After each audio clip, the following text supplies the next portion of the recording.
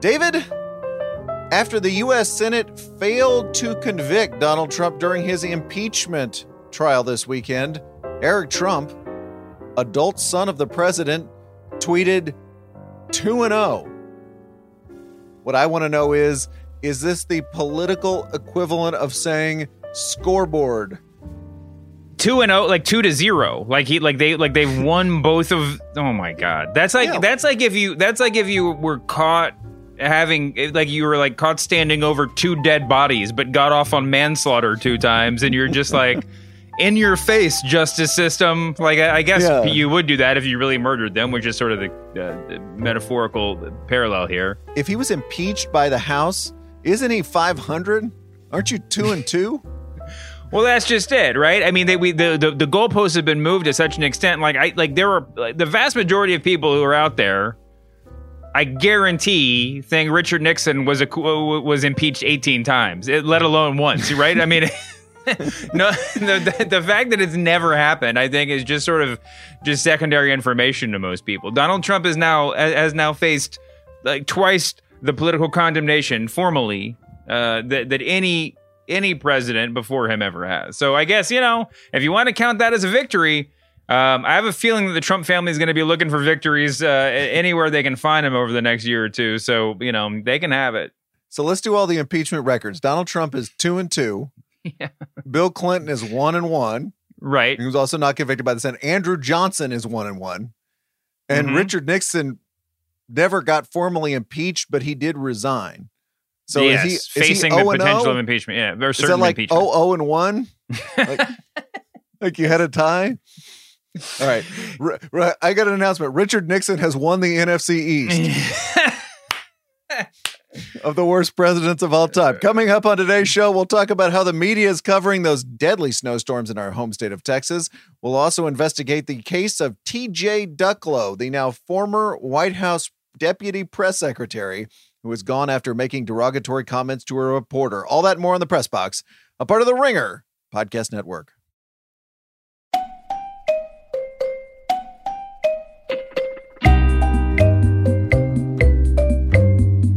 Hello, media consumers. Brian Curtis and David Shoemaker here. David is former Texans. I think we got to start by weighing in on the massive winter storms that have hit that state and surrounding areas. Have you been receiving updates as regularly as I have?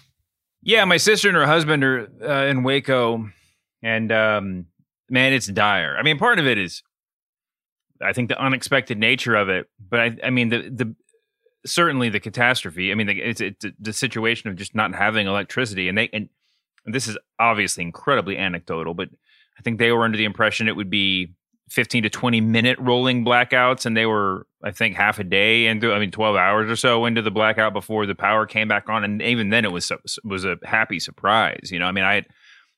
I was across the country trying to book them hotel rooms that would accept them and their dogs as they drove around trying to stay warm because the inside of their house was below 50 degrees. All that is to say, there's the shock and surprise and just the actual, situation that they're in. And then there's just the sort of hopelessness of it all, right? To not know anything at all about the direction it's going to go and to not be getting any information from the people in charge. And as I saw a number of people point out on Twitter, the calculation people like your sister are making is, okay, the power's off for some unspecified time. Do I tough it out and drive around, or do I try to go over to somebody else's house? But oh, wait, don't forget the previous American catastrophe, the coronavirus. Well, so you're forced into making this horrible decision. And mini catastrophe one before. I mean, everyone heard the stories of the 100+ car pileup in Fort Worth, Texas. Texas is not used to these sorts of temperatures. Texas is not used to this sort of winter weather.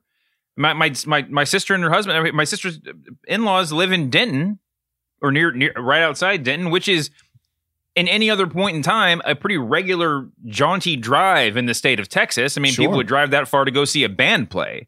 But in the weather that they're experiencing right now, that's dangerous in and of itself. Absolutely. Absolutely. Just to give people a sense of the danger in Texas and elsewhere, 20 people have died as a result of the winter weather as of this morning. 4 million Texans were without power as temperatures dropped there below zero. In the city of Houston, David, there were 553 car crashes, according to Police Chief Art Acevedo. William Joy, reporter at the Dallas ABC affiliate, tweeted this roll call from MedStar last night. That's the emergency services company. 570 ambulance calls, 44 for hypothermia, 82 power-related responses, and 5 responses with 9 patients treated for possible carbon monoxide poisoning, which, as you know, you can get from, say, using the wrong kind of space heater or just sitting in your car in the garage in an attempt to get warm. And, oh yeah, speaking of COVID vaccinations are delayed in Texas, meaning some COVID vaccine may no longer be usable.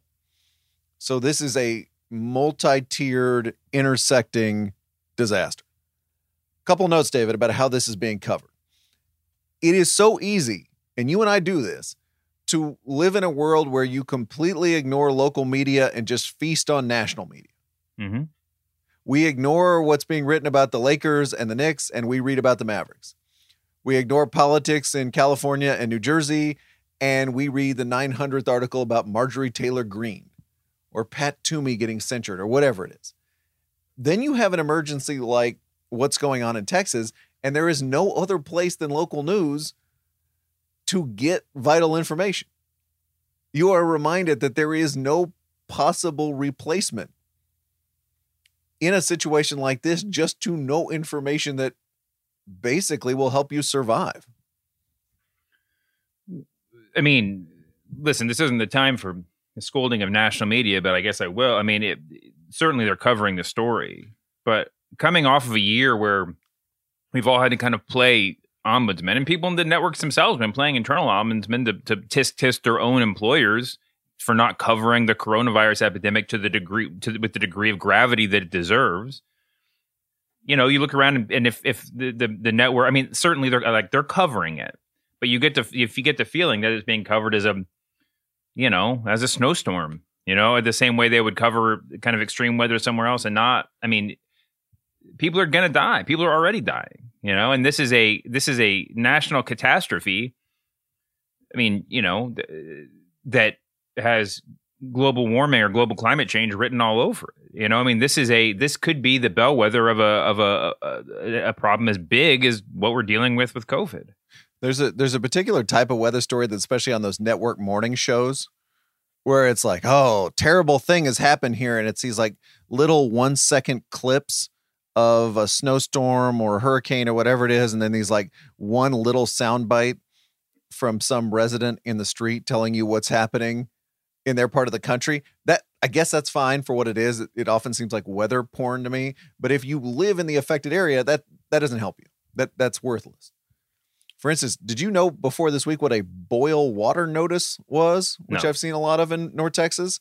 This is from NBC5. More than 200,000 North Fort Worth residents are now being urged to boil their water prior to consumption after a power outage at a water treatment plant, the city says. That means that you cannot drink a glass of water or brush your teeth or whatever because that water might not be clean enough for you to do that. That information is not going to come to you from Matt Iglesias' Twitter feed. No offense to Matt Iglesias. Well, we're learning a lot from Twitter. Not that. I honestly thought you were going to say that's when the government tells you it's so cold you should be boiling water for heat, which my sister was literally doing. I guess this is an even graver situation than that. Then you have the massive power outages you mentioned at the top of this, David, all of which are pointing us toward ERCOT, a.k.a. the Electric Reliability Council of Texas. So somebody's power doesn't work, and they are turning to the Electric Reliability Council for some answers. It's the way the Houston Chronicle put it. Millions of Texans were without heat and electricity Monday as snow, ice, and frigid temperatures caused a catastrophic failure of the state's power grid. And there has been bewildering and often just completely unintelligible bits of information. William Joy, the aforementioned, points out these dueling tweets today. This is from ERCOT. We are optimistic we will be able to reduce the number of controlled outages throughout the day. But then Encore, which is an electric utility, says we are unable to predict when grid conditions will stabilize. And again, this is not just when does my heat come back on? This is when do I pull the trigger and go over to somebody else's house and potentially expose me and my family to COVID, or expose that family to COVID. That's a big decision. That's a terrible place to be in right now. But those are the kinds of things that rely on local news to help you sort it out.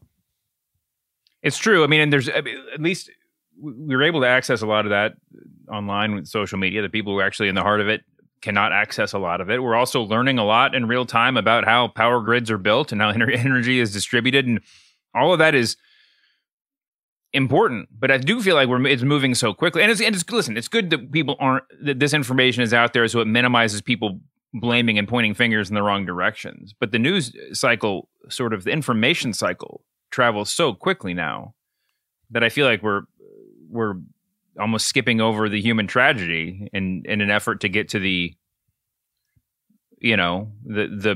metaphors to Soviet Russia. Well, to that point, remember last year, I noticed this. Paul Feinbaum, who hosts a sports radio show on ESPN, was at the beginning of the coronavirus pandemic. And he said, you know what my show's about for the time being? The coronavirus. We can talk about like Alabama football, which may or may not happen, but really what everybody cares about is the coronavirus. So we're going to take calls and we're going to tell stories and exchange information. I was listening to my favorite radio station, period, and favorite sports radio station down there in Dallas, The Ticket, today. And the midday hosts, Dan McDowell and Jake Kemp, were doing the same thing. Like, I'm sure they were doing sports today, but the subject is the storms, taking calls, comparing experiences, all that kind of stuff. And it turns out sports radio is a pretty great format for that. Yeah. It's open-ended. It's people you like. It's a way to sort of sort out information, sort out good info from bad info. And here is, I promise this is the last sentence of my nut graph here. Sports radio turns out to be the original emergency podcast. Something happened, and these two guys that I like are going to try to sort it out in real time. Yeah. Yeah. I mean, and in a world that's kind of increasingly spread out, parceled out, sports radio, I mean, you've written about this, has sort of become our water cooler for a dispersed America. I mean, for the people that listen to that sort of thing, it's more than just talking about free agent signings. It is a sort of common language. It's a way that we get together to talk about anything at all, and sometimes things more important than sports do occur. Right. Well, the format loosened up a couple decades ago. There was a so-called guy talk came into it. There was like wire recaps. So stylistically, sports radio and a Ringer/Grantland podcast kind of merged toward one thing. But I know you and I have talked about this here, and everybody at the Ringer's talked about this. When there is like a really bewildering, crazy news event, and you're sitting there going, what do we do? Right? What is the right take to this? Sometimes the answer to that question is, let us put on people who can try to figure it out in real time. Yeah. That's what you and I do when Donald Trump gets taken off Twitter. Like, okay, let's turn on the mics and have a discussion and figure this out. And for some reason, emergency podcast has become a semi-trademark term of the podcast industry.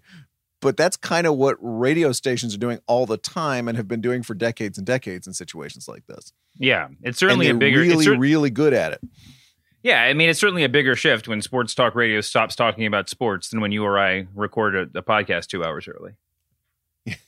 Well, that's true. But it's also, I think there's this decision that you make at the local level. Like, what do people care about today? Do they care about whether the Cowboys are going to re-sign Dak Prescott? Yes.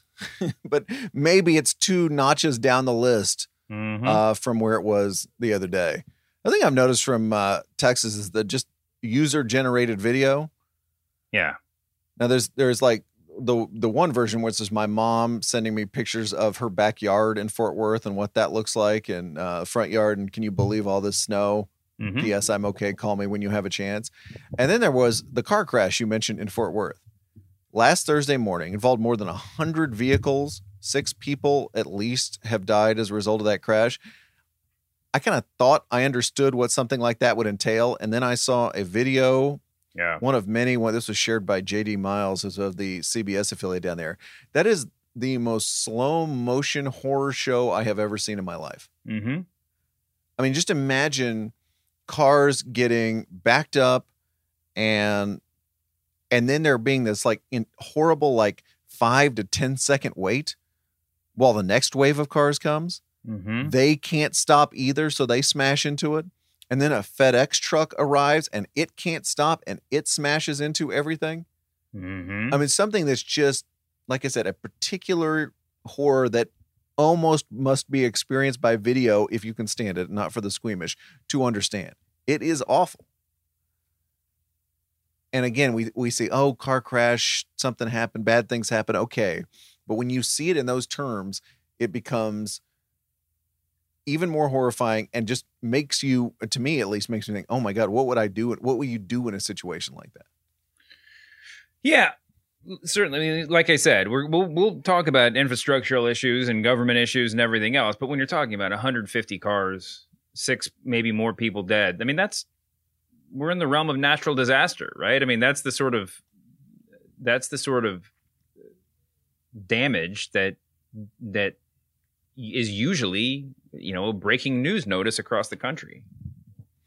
The story would not be complete, David, of Texas weather without Tucker Carlson entering. Tucker Carlson railing against windmills. You might say tilting at windmills, but I don't think quixotic is exactly a Tucker Carlson kind of word. Let me give you a little bit of his rap from last night. The Green New Deal has come, believe it or not, to the state of Texas. How's it working out so far? The good news is all that alternative energy seems to have had a remarkable effect on the climate. Not what climate means, but we'll continue. Sunday night, parts of Texas got the temperatures that we typically see in Alaska. In fact, they were the same as they were in Alaska, so global warming is no longer a pressing concern in Houston. Just to stop right there for a second, can we get an oral history of when every time it snows, conservatives start talking about, hey, there was global warming, but it is snowing somewhere in America right now? Was there like a particular CPAC where it was decided that would be the response? Well, it certainly wasn't like Trump's idiocy, and I use that term in a very deliberate, literal sense. I mean, Tucker Carlson would probably agree that Trump's a dumb person at this point, but him making those jokes didn't disqualify them from quote unquote serious discourse, right? I mean, there's no.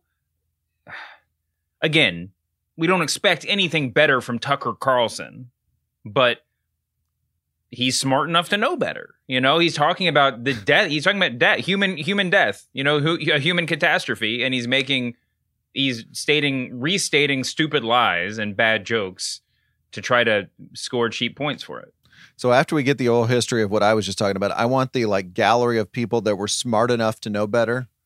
Remember, because that was Josh Hawley and Ted Cruz on January 6th. Well, they're smart enough to know better. Yeah. Tommy Tuberville is excused, but Ted Cruz is definitely smart enough to know better. We need a new phrase. Did we already say this? We need a new phrase for people who idiocy is not the excuse, but they're, they're deliberately, evil would be the word if it wasn't too dismissive and exculpatory. But I just like how certain people are in the smart enough to know better category. And certain people aren't. Like nobody's saying, you know what, Jesse Waters is smart enough to know better than this. No, I didn't hear anybody say that. Was Ann Coulter the original smart enough to know better, or does it predate? Are we going back to like Reagan AIDS? Yeah, I'm sure there was an 80s version, but I definitely Ann Coulter was on the list somewhere. Let me continue with Carlson here. The bad news is they, meaning people in Texas, don't have electricity. The windmills froze, so the power grid failed. Millions of Texans woke up Monday morning having to boil their water because with no electricity, it couldn't be purified. Bloomberg's Catherine Trewick writes, the blackouts in Texas are primarily because of frozen instruments at gas, coal, and nuclear plants, as well limited supplies of gas. According to ERCOT, frozen wind turbines were the least significant factor. Well, again, that messes up the punchline, but I'm not sure that's going to affect anybody's routine. When you start off bullshitting America to score political points. I mean, truth has already failed to get in the way. So here we are. Yeah, I also just love the thing about you're pouncing on a tragedy to make a political point, right? Because that's something I see all the time, right? Every time there's once again we're pouncing on a tragedy to make a political point. Oh wait, I've got an opening over here. I'm going to go ahead and pounce. I'm going to go ahead and score my layup right now while everybody's still recovering from that. Amazing. All right, David, time for the Overworked Twitter joke of the week, where we celebrate a gag that was so obvious that all of media Twitter made it at exactly the same time. Send your nominees to @thepressboxpod, where they are always gratefully received. There was a whole subgenre of tweets this week imagining conservative reactions to the storm, a la Tucker Carlson. I enjoyed this one. Roads in Dallas are snowy and icy, and the government is telling me to stay home. I will drive the speed limit on untreated overpasses because I refuse to live in fear. Or this one. Nobody in Texas owns a shovel, so locals have resorted to shooting at the snow. Thanks to Shell, David Tratner, Jared Williams, and Lincoln Truly. We kid Texans because we love them, and we are them. David, during Donald Trump's successful impeachment defense, one of the Democratic impeachment managers showed a Twitter account that Trump had retweeted during the whole saga that included a blue check mark. Okay, Trump has retweeted this account, and according to the impeachment manager, it has a blue check mark. Aha! Responded Trump lawyer David Schoen. The account didn't have a blue check mark, and therefore, I guess in his mind, Trump was completely innocent of all charges. It was an overworked Twitter joke to write, "If the blue's not checked, you must forget." Thanks to Doug Sybor. I was laughing about the idea of like Donald Trump being defended by OJ lawyers, and I was like, oh wait, Alan Dershowitz is currently on television talking about Donald Trump. Finally, David, please tell me you saw the profile photo of Texas Senator Ted Cruz in the U.S. Capitol the other day, where his hair appears to have been cut into a mullet. Are you looking at this in the Google Doc right now? Yeah. That is a mullet, right? I mean, I don't know what else to call that. It's not. I mean, I believe that. I mean, that is the straight up. That is the Morgan Wallen prior to his cancellation, and I think he got a haircut just days before. But that is Morgan Wallen's haircut. It was an overworked Twitter joke to write "business in the front, party over country in the back." Wow, that's fantastic. Thanks to Dad to the people. Why didn't we ask Leanne Caldwell when she was on the other day how to approach a senator in the hallway who happens to have a mullet? Forgot to do that. If you made fun of something that would cause Ted Cruz to say, "You've got the wrong guy," congrats, you made the overworked Twitter joke of the week. All right, in the notebook dump, David, listener Aubrey Abril directed us last week to the TJ Ducklo saga, which somehow transformed from a media ethics story into a full-blown scandal. Mm-hmm. If you have not followed this, TJ Ducklo was Joe Biden's White House deputy press secretary. During the campaign, he was diagnosed with stage 4 lung cancer, which became the subject of a number of stories. There are actually 2 parts to this last week, and I'd love for you and I to take them in order because they're kind of different stories. The first part is that we learned Ducklo is dating Alexi McCammond, a reporter from Axios. Now, McCammond covered the Biden campaign, so she spent a lot of time around Ducklo. They told People magazine that in November, they started dating. Now, both Ducklo and McCammond went to their employers and said, "We need you to know that this is going on." Ducklo's job did not change as far as I can tell. Axios said, okay, we're going to take McCammond off the Biden beat because that'd be a little too close. But we're still going to have her cover, quote, progressives in Congress, the progressive movement, and Vice President Kamala Harris. So here's my question for you. Can you cover a beat that is both White House adjacent and pretty much inside the White House when your significant other works in the White House? Oh, man. I mean, I don't know if that... I don't feel like I'm qualified to answer this question. I certainly think you can. And I bet we wouldn't have to dig too hard to find, prominent examples of it happening. I think that you can call the press office. You find a story, whether it's a positive story about Biden or a negative story, you can call the press office knowing that you're either going to talk to your significant other or talk to somebody who works with your significant other. That would be doable. No, I know what I'm saying. I think it's doable in a very abstract way, and I think in practice it's probably not worth the trouble to Mm-hmm. the effort that it would take to actually make it ethically viable. I mean, I just don't think that there's. I mean, I honestly, what's giving me pause is the absolute confidence I have that this sort of thing happens with some frequency. But it's not.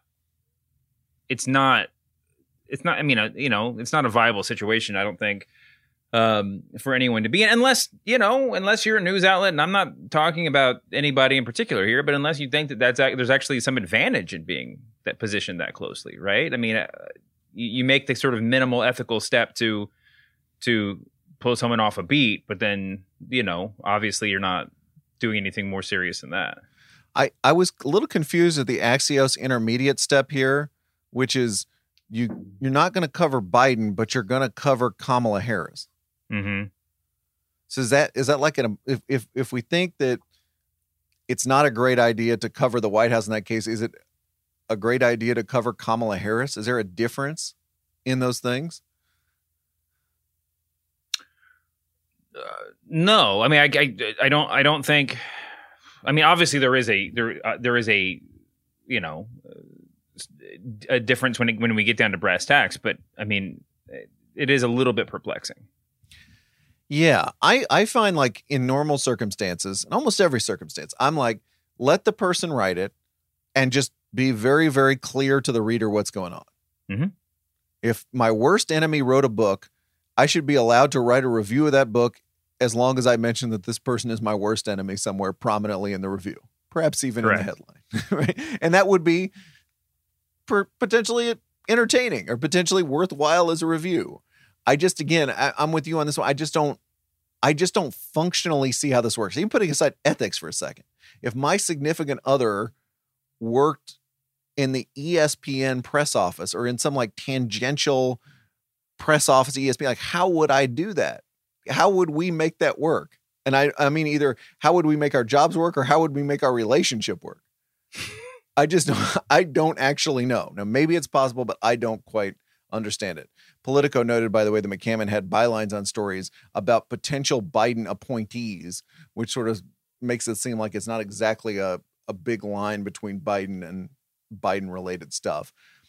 On Friday, David, we learned... Well, and also we got to say, listen, even if it's doable to a certain extent, it's a different calculus that the editors working with McCammon or with anybody else in the situation, even if you think you have it figured out, at some point you got to ask yourself, we're all accustomed to sources potentially working reporters, right? To try to get to float false information or sure, to feed they do that all the time.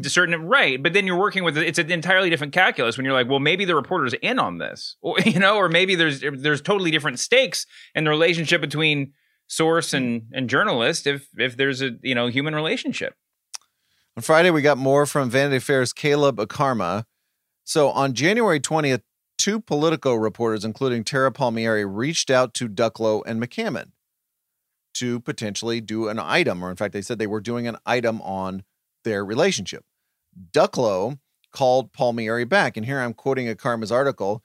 Ducklo tried to intimidate Palmieri by phone in an effort to kill the story. Quote, "I will destroy you," Ducklo told her, according to sources, adding that he would ruin her reputation if she published it.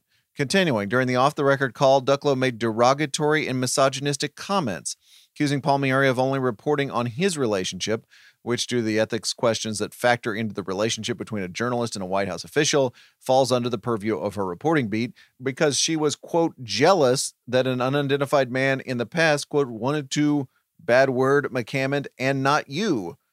Ducklo also accused Palmieri of being, quote, jealous of his relationship with McCammon. So... Well, there's one note, and correct me if I'm wrong, this might have been updated, but I think according to that story, Tara Palmieri wasn't even the one who called Ducklo. One of her male colleagues called Ducklo for comment, and he called her back directly, which is... He chose to call her back. Yes. Yeah. So, yeah. Palmieri took notes on this call. Politico reached out to the Biden administration, and then the Biden administration did a couple of very stupid things. First, according to Caleb Akarma, a White House official got a little upset that Tara Palmieri of Politico had shared all this because the conversation she and Ducklo had was off the record. I'm sorry. Being off the record doesn't give you the right to threaten to destroy a reporter. That doesn't work. Or make misogynistic comment. That's not an immunity idol where you get to just do whatever you want with that. Then on Friday, Team Biden didn't fire Ducklo. They just suspended him for a week. And the idea was that Ducklo could return to his job, but he wouldn't deal with Politico reporters, which a couple of people pointed out on Twitter was really strange. Like, you can come back, but you just can't talk to people from that publication. Which does not seem particularly tenable. On Saturday, Team Biden huddled and Ducklo resigned. Ducklo wrote on Twitter, "No words can express my regret, my embarrassment, and my disgust for my behavior." Well, I mean, I don't know. I mean, it's a sad story. I mean, it's sad that anyone had to go through what Ducklo, any reporter had to go through what Ducklo subjected that person to. And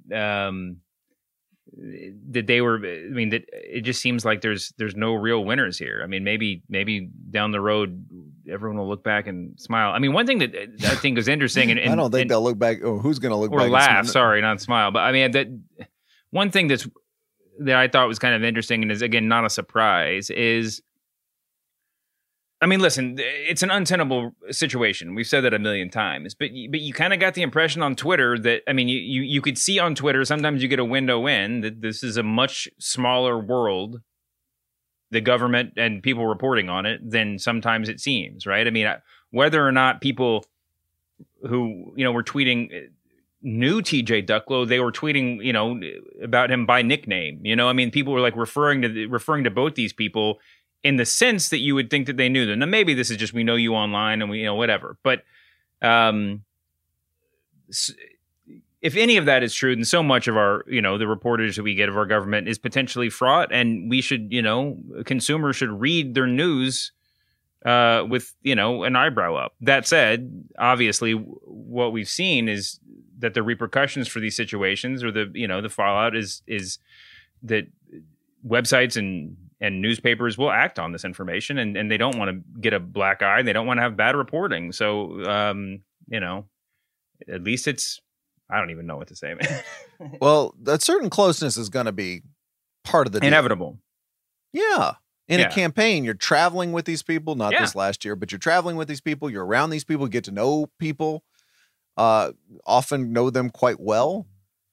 But, and again, you're right that, Can that produce a sort of closeness? Forget the relationship, just sort of camaraderie that makes somebody in some cases pull a story or soften a story, something like that. I guess, yeah, maybe. The competitiveness of the Washington press corps, I think, often sort of triumphs overall, because you're not going to last very long if you're doing things like that and protecting people or being nice to your people you're friendly with at an administration or on a campaign. There was also, David, a journalism story buried in this. This is from Politico's Playbook. Quote, "On Monday evening, Playbook informed Biden's comm staff that this item," meaning the item about Ducklo and McCammon, "would be published today." Today meaning Tuesday. Hours later, a glowing profile of McCammon and Ducklo's relationship was published by People. So just follow the bouncing ball here. They went to the Biden people and said, "Hey, we're going to run with this item because we believe this is going to be in tomorrow morning's newsletter." Monday night, People magazine published an item about the relationship that it was, of course, not a media ethics story per se, as you wouldn't expect from People. It was a story about, them walking the dog while the other one makes an important call in the apartment and stuff like that. So that was a weird sort of sub-story in here too. A lot of people also brought up a statement Biden made himself in January when he was putting the administration together. Quote, "If you're ever working with me and I hear you treat another colleague with disrespect, talk down to someone, I promise you I will fire you on the spot. No ifs, ands, or buts." Now, of course, there were a lot of conservatives on Twitter who got very excited to find this statement. Aha, look what Joe Biden said, and look at this behavior from a member of his administration. Aha.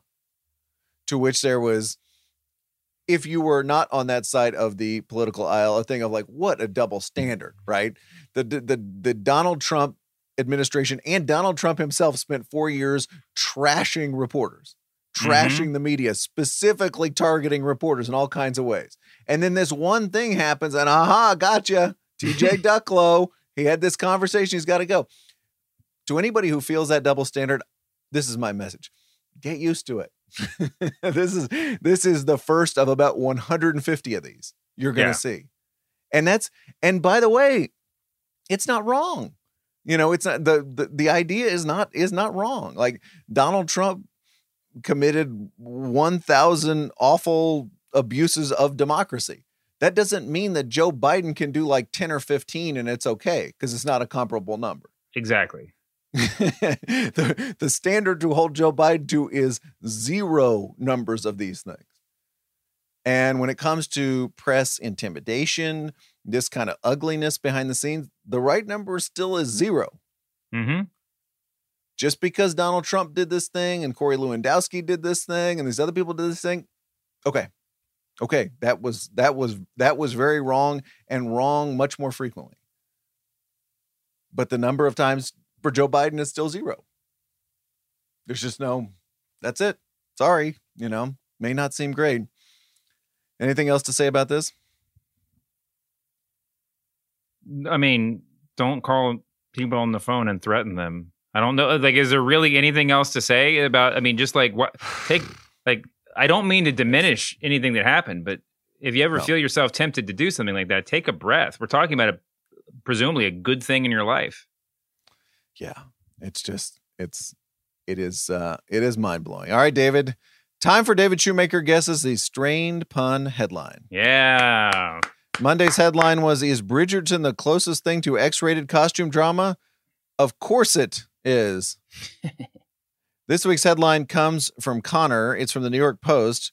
As everyone knows by now, Bruce Springsteen, a perennial old guy who has still got it, was arrested for DWI in New Jersey. Now, there's been some question about whether it was a legit DWI. Put that aside for one moment. The New York Post, David, tweeted a couple of prospective headlines.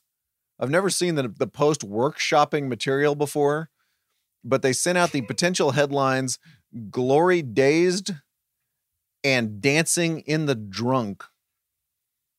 Dancing in the Drunk. It's horrible. Dancing in the Drunk may be the worst pun since Teenage Mutant Senate Turtle. I mean, really, it's not a pun. But then the Post finally got its act together. Particularly page 6 of the Post. I'm looking for a song title pun here. What was the New York Post strain pun headline? Well, I mean, obviously I'm going to Born in the USA. Is it like Bombed in the USA? Is it? Well, it's better than Dancing in the Drunk. Am I on the wrong side? No, let's scroll through the songbook here a little bit more. One we have not mentioned. No. Drive All Night. That would have. There was potential there, though. Damn, I'm bad at Springsteen. What are they? What is it? You and I are not really in this particular group. How about Thunder Road? Oh, Thunder Road, of course. Thunder. I'm just looking for a straight old rhyming laugher here. Not Thunder Road, but Blunder Road. Blunder Road is the right, answer. Blunder Road. He is David Shoemaker. I'm Brian Curtis. Production magic by Kaya McMullen, who's sitting in for Erica. We are back Thursday with more lukewarm takes about the media. See you then, David. Later, Brian.